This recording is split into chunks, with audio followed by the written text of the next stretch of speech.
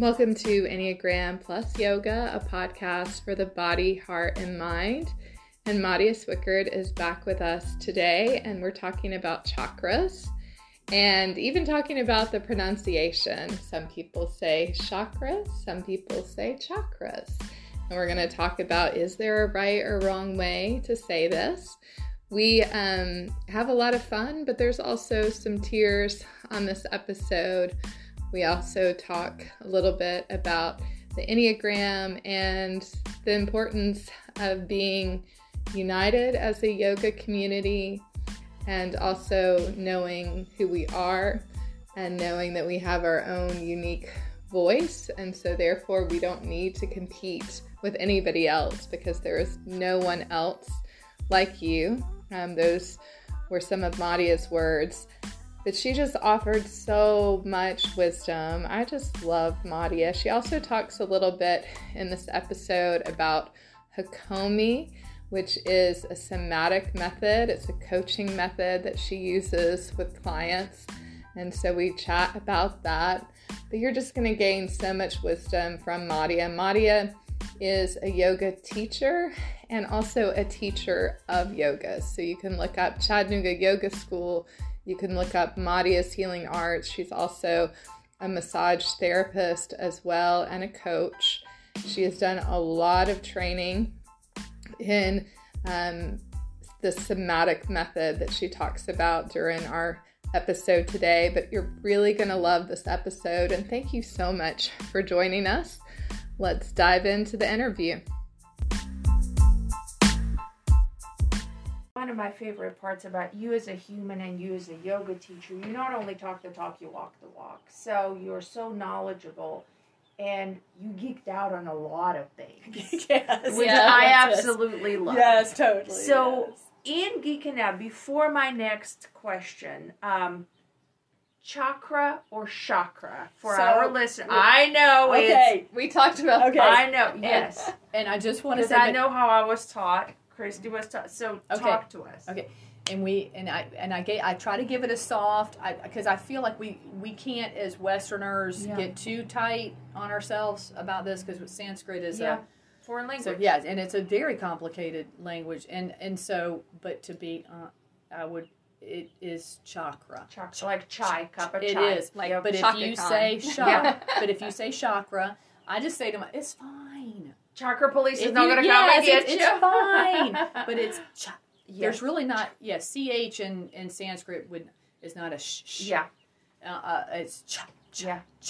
Chakra. Chakra. I love it. Thank you. Yes. Well, which segues to my next question. So I know you have spent many years studying chakras. Mm-hmm.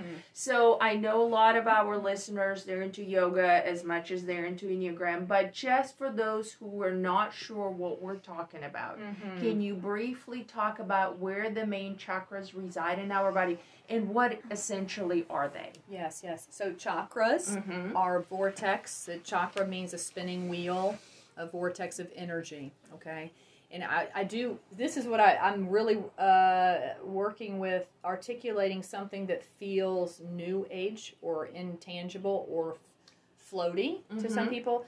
I really want to help it land in the sense of like, this has got science. It is not so. It's not woo-woo. It's tangible. It really is. It's they actually are located as they locate along the spine, starting at the base. So Muladhara is at the root, at the bottom, at the pelvis, and then Svadhisthana is right below the navel. Manipura is right below the sternum. Anahata is at the chest. We've got Vishuddha at the throat and Ajna, and then the crown chakra right above. Okay, so we really, and they base in the body. They are not physical, but they are located at nerve ganglia. So you can see, and it makes sense that they would be located near a nerve plexus, wrapping of nerves. So, but it's really understood that the chakra is a space that is really an energetic space that connects the mind and the body. Okay, so it's that space is psychological. It's psychological and emotional. It's kind of how we start to understand. It's like the anatomy of spirit in the sense, like Carolyn Mays talks about this. So it's really the areas that where they're kind of like, what do I want to say, like not like ports or airports or places where there's a lot of traffic. I'm trying to think of what would be a good one, but where you're feeling a lot of traffic coming through. Yep. Okay. And so Intersections. An intersection where you feel traffic, and what you want is the traffic to be smooth. Yes. And so what happens in the chakras is they get blocked, and how they get blocked is they either are shutting down, they're either too tight, or they're too wide open. Yep. So there's not a structure. So that just let me to kind of connect it to the yoga language otherwise, because is stira and sukha. Stira is the structure, sukha is the ease or the space, or yin and yang. Yang is the and the yin is the okay, so we're always yang doing is masculine and yin is feminine. And the yang is intense and structured and very direct. Yeah. Okay. So in the chakra, you want a balance of both of these opposites we talk about. So you want the chakra to feel like it has this kind of, it has an openness and a firmness, and you'll know when it's like, for instance, in the first chakra, fear. That's a lot. The fear is stuck. You're in a shut down root chakra when you're in fear. You're feeling afraid.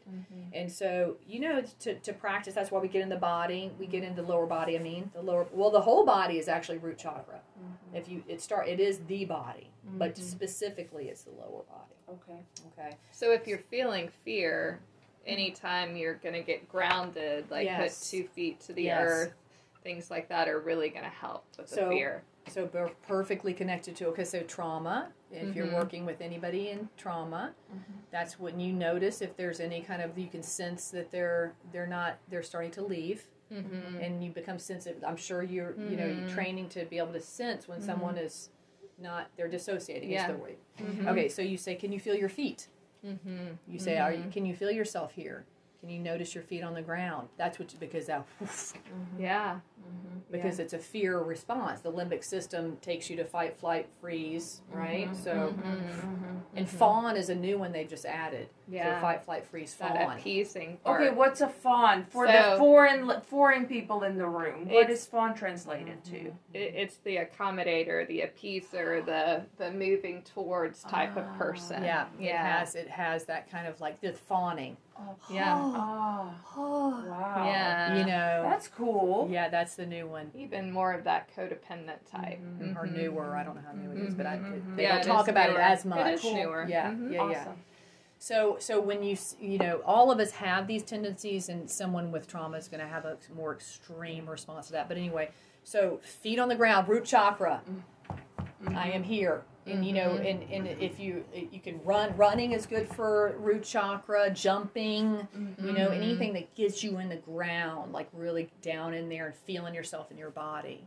So stepping out bare feet in the gravel and the grass, dirt, the grounding. Yes, dirt, any of that stuff. Getting a massage, safety, as long as you have a sense of feeling safe with the person, but getting in your body, which also massage to me is a first and second. Okay, second. So Svadhisthana is our pleasure center, and it's where we feel the sensuality, like so to get a massage from someone that you either professionally is okay to feel that to feel good and sensual in your body. Sure. That's not sexual, right? That's a whole other conversation, sensual, sexual, but to also just be in your body. Sensual. The second chakra is really about how much do we receive love and how do we receive pleasure? Is there too much pleasure, too little pleasure? So back to the chakras. That's how we know. Is it overdone? So if you're too open in second chakra, you're seeking pleasure all the time. It's too open.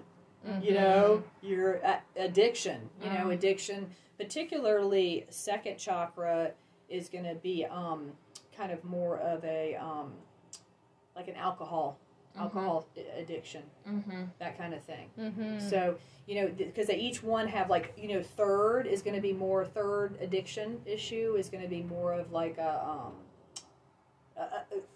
caffeine, cocaine, things that, jack you up. Yeah. So there's addiction aligns with these. Wow. So, but anyway, so when you're in the second chakra and you're too much sensual, or you can have a closed one and you're stiff and closed off to anything that feels good. Mm-hmm. So those are kind of signs, like, no touching, don't touch, So where's that space of like balance between them, right? What are the colors for each one? If you could walk our listeners through the colors. So first chakra, root, red. Okay. Second is that I love like tangerine. I like to really describe that one, like that sensual, juicy tangerine. Yeah. And then third is sunshine, just a beautiful golden sun.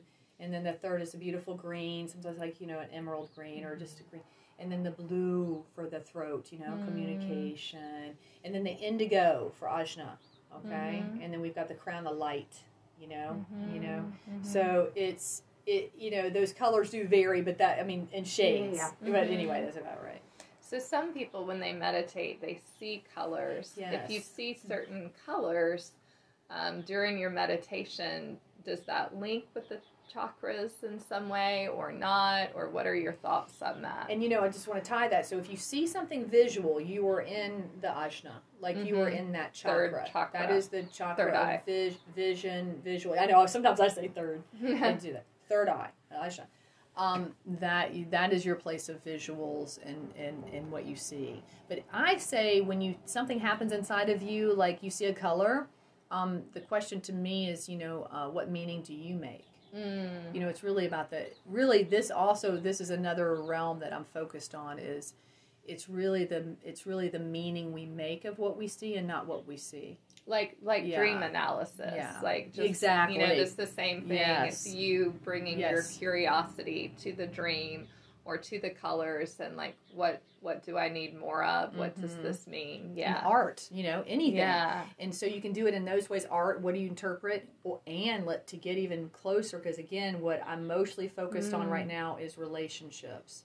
So relationship to myself, relationship to my body, to my mind, and then relationship to you. Yeah. Like that's what I'm watching right now.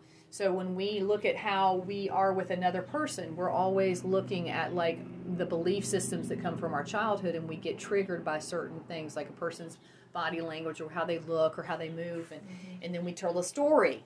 That's what we want to. So what is the story around that? And this is tied. What I'm talking about, I pull into yoga now. Like all of this is coming through into yoga. Madia. Yes, I know it's so much. I know it. Something's coming up for you. Is it the enthusiast going on? What were you thinking? I just love how you're connecting the dots in my completely separate from yours head. But we are connected. We were connected from the time. Yeah. We were. Like I'm getting emotional listening to you. Oh, so you're feeling resonance. I was not planning on getting emotional with y'all today. Well, we never do plan. Allow for it. What do you feel is happening there? It is just how you are. How you're phrasing and describing what I've read, I've heard before, that is just landing for me right now. Like it feels like because you knew it. It's truth for you. Yeah. Is that what you mean? Yeah, it's landing. Not to interrupt you. No, but it's so important because it's a realness of this is what it's about, like connection, resonance. This is what's most important to me. It's most important that somehow we're reaching each other, in a level that's deeper. And that's the work, and it doesn't feel super comfortable. I'm like, it's kind of coming. Yeah, exactly. Well, so I will say that what I think happens in my classes is I think people come and some of this happens, and I just want to say to anyone that's ever been to my class or thinking about it, it is tender and vulnerable and can be really uncomfortable. And I want anybody and everybody to sense into whether it's okay or not. And I even say to some people, like, if you feel a lot and you need to leave, go. Leave, take care of yourself. Because it is a lot sometimes to open these boxes. But here's the thing. The other side of that is so wonderful. Yes. Yeah. The other side of letting yourself feel that uncomfortable space in place and hopefully feel safe. You want to feel your own safety, right? But it is beautiful transformation when we let ourselves get a little, because Yeah. the tears, and for me, even, you know, I've just recently accessed a lot of deep tears that I didn't even know I had. For 7, that is huge. I mean, that's painful. I know. That is very uncomfortable. Thank That's very you. unsafe. It's true. And to stay with that. I know. I have been really, like, it has been real interesting, like, because one of my closest friends from childhood, who's known me since 8 years old, Oh, wow. she and I, we were in California together, like, about 5 years ago, let's say. And this, because I started this path, like, it was really the Hakomi method when I started training in Hakomi. Which really is a cracked. somatic method for our listeners. Mindfulness-based experiential therapy. Like, it's a deep somatic emotional practice that broke me, like, open in a good way. And I've actually gone to some sessions with you. Yes. And I loved them. Yes. Yeah, it was really, I don't remember a lot of details because it was a while ago. It was about 5 years, maybe even 6 years ago when we had those sessions. But I do remember what I felt, and what I felt was it was very healing in my body, that I definitely was releasing some things. I know I talked with you in those sessions about my father's alcoholism and some other things, and there was something about, like, being really rooted in the body that was really transformative for me, and feeling like I went into a deeper place inside my body and started to kind of experience my body in some new ways that I hadn't before. Like, it was powerful. Like, I would commend anybody to have a coaching session with you on the Hakomi method. And your background, and I will say thank you for that. The background is important. Like, your background, if you're already body based and already have a mindfulness practice, coming to me for that is going to be more accessible. So if you don't have that background, it could be a lot. Yeah, it can be a lot, because, like, for instance, like the tenderness that you were feeling. Can I give you an example of what I might do? Yes. Since you're not in that, you're not kind of, so even, like, I would have reflected, but I would have said something like, would it be okay if we noticed your body right now? Like, when you got tender, I would say, is it okay? Like my hands sway. Yeah, so we would start doing, so this is what I would say, so you're noticing your hands. Is it okay if we go to your hands for a moment? And then I'm noticing, like, my eyes are welling again up because I am staying with it. Yes, and so this is where that type of session would hold. Like, then we would go into the, is there the how does that feel? The quality of your hands. Is there, like, we would keep going into imagery and quality. Like, right now we could do it. We could go, but we're not gonna do it. But I can feel you're ready for that. Do you see? Like, I can sense that you would be able to go there. But it does get deep, and it does open up. And so what I want to say is, like, so for instance, can I ask you again? Is it okay to share? How does that feel? What is it? What are you noticing right now? It's just very vulnerable. Yeah. Do you feel, like, safe enough? Do you feel comfortable enough to feel that vulnerability? Yeah. I'm less comfortable internally with myself. That's being that vulnerable. Yes. Not with y'all. Right. Just internal. What a great awareness. That's a great thing to notice, because some people can't differentiate that. But so I'm just curious about what, the two of you, kind of when you came to put this together, what your intentions. And thank you. And no one has asked us that. In 80 episodes, Madia, no one has asked us that. I love that. I love that. Christy, you take that one. Well, as Kat often says, it's our passion project, but it's also about, wanting more compassion, because the Enneagram and yoga are all about, offering others compassion and ourself compassion, and just building that. But then, it's also about the inner work, because yoga, as you've talked about so beautifully, is about noticing yourself, like, on the mat, and what's happening on the mat is happening off the mat. And so the Enneagram also is about being curious about yourself, about your strengths, about your shadow side. And so this is about doing the inner work and inviting people here in Chattanooga and, in the world. We have some people in Canada and Germany and other places listening. So it's inviting people, all over the world to say, how can I be, the highest version of me, and and love myself and others well. So that's, I mean, what would you say, Kat? I would say the same. It is something that, you know, it's the same with yoga and teaching. You love it and you want to share it.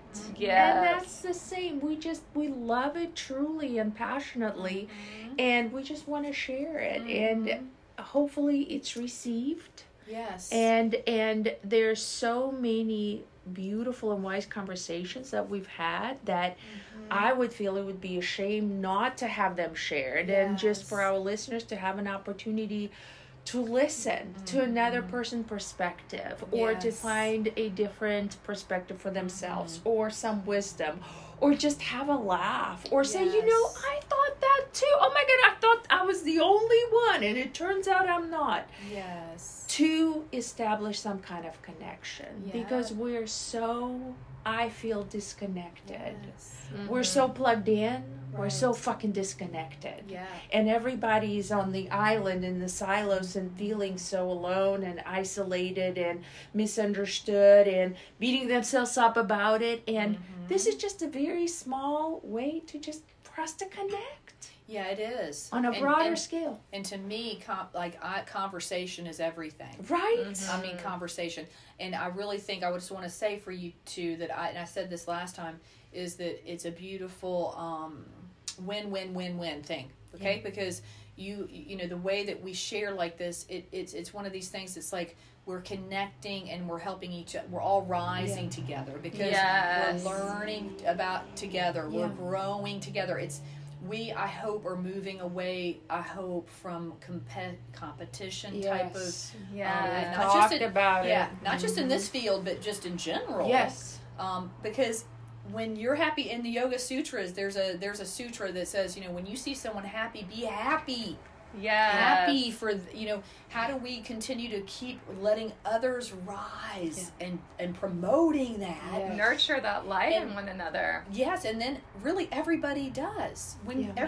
So we don't have to do that other thing, right? Yeah. So I just want to commend you two for following your passion, your excitement, and how that is a gift to everyone else, and that it is about community, which I feel so important. You know, community and how we're going to come together and not be so isolated like you're talking about, so pulled back and separate. And we were already going down that path before pandemic, okay? And pandemic caused a real, you know, and now I think we're hungrier than ever, yet nervous. Yes. Right? So we've got those combinations. And this is a way to gently, the way you do it through voice and through this is a gentle way to connect, because it's not all the way in person, right, at this point. I mean, sometimes. Yes. And this is where, in the location that I have at the studio, which I can envision just you two doing a thing. But anyway, doing a thing, and they're in person. But I'm just saying, like, that's what that space is about, too, is conversation. That my healing arts space is about conversation, meaningful conversation. Is really what happens in there. You know, when we have a yoga class, it's really about the community around the class and the conversation that comes from. Yeah. So this is a big deal to me. What you're doing. I feel like we're both doing the same thing. Like we're wanting to make sure that there isn't that spirit of competition, and that we're here to kind of see one another, which is again that yogi principle of namaste. And I've heard you say before, Kat, that Chattanooga is big enough for all of us. There's enough yoga for everyone, enough space for everyone, enough air for everyone, enough happiness enough for love. everyone. Yes, it's enough. And it goes back to like the beginning we're talking about, like go where life is going, meaning keep rising, keep spreading, keep sharing, keep the love of this going. And if whoever's doing their thing and they run into a roadblock, it's not anybody's fault. For it means go another way. There's going to be enough. Shift. You just may have shifting. So there is plenty. There's plenty. And the other beautiful thing is there's no you. There's no you. Other one. There's no other. I am because we are. Yes. So your individual, your uniqueness cannot be taken, is what I'm saying. Like, no one can do that's what I'm saying. No one can do what you do, so there's no threat. Yeah. There's no concern for you be you. Yeah. And I want you to be you all the way. Yeah. And if you be you, then we're all more. Yeah. Like, then that's then where they come together. I am because we are, that I am more when we are. And I mean, Kat and I have had so many yoga teachers here in Chattanooga on the podcast, and they're all amazing. Yeah. Like, when we sit and listen to people's stories, and when we see their vulnerability and see people shine in these interviews, we're like, well, why is there competition? There's no reason for that. Yeah. Like, everybody that we've interviewed, and even people we haven't, we know are these amazing yoga teachers and people. And and particularly our wounds, like our injuries,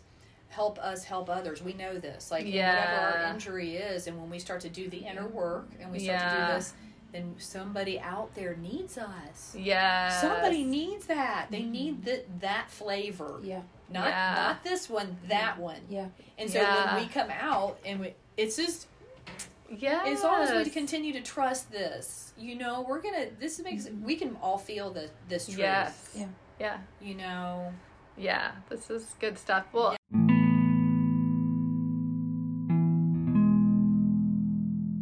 sometimes for our meditation segment, I offer a traditional meditation, and sometimes I offer meditative words. But today I want to offer some meditative words. I'm going to start with the type 1. And our mantra to lead each of the 9 numbers is I can do hard things. So for the 1, I can do hard things. And that is to let go of responsibility and the need to be perfect. It doesn't have to be all on your shoulders. For the 2, I can do hard things. And for the 2, that's learning to say no and set boundaries so that you can have self-care time and receive love. For the 3, I can do hard things. And for the 3, doing the hard things is saying no to work and making space for your family and friendships and, yes, even yourself. For the type 4, I can do hard things, and that means keeping a gratitude journal and recognizing all the good that is in your life.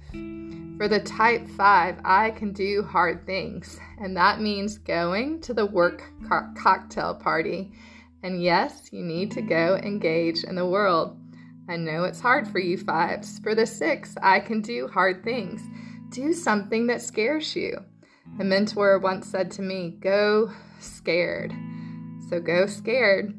For the type 7, I can do hard things. That means going to do something that gets you grounded, that feels maybe a little boring to you, like a yin yoga class or a meditation class.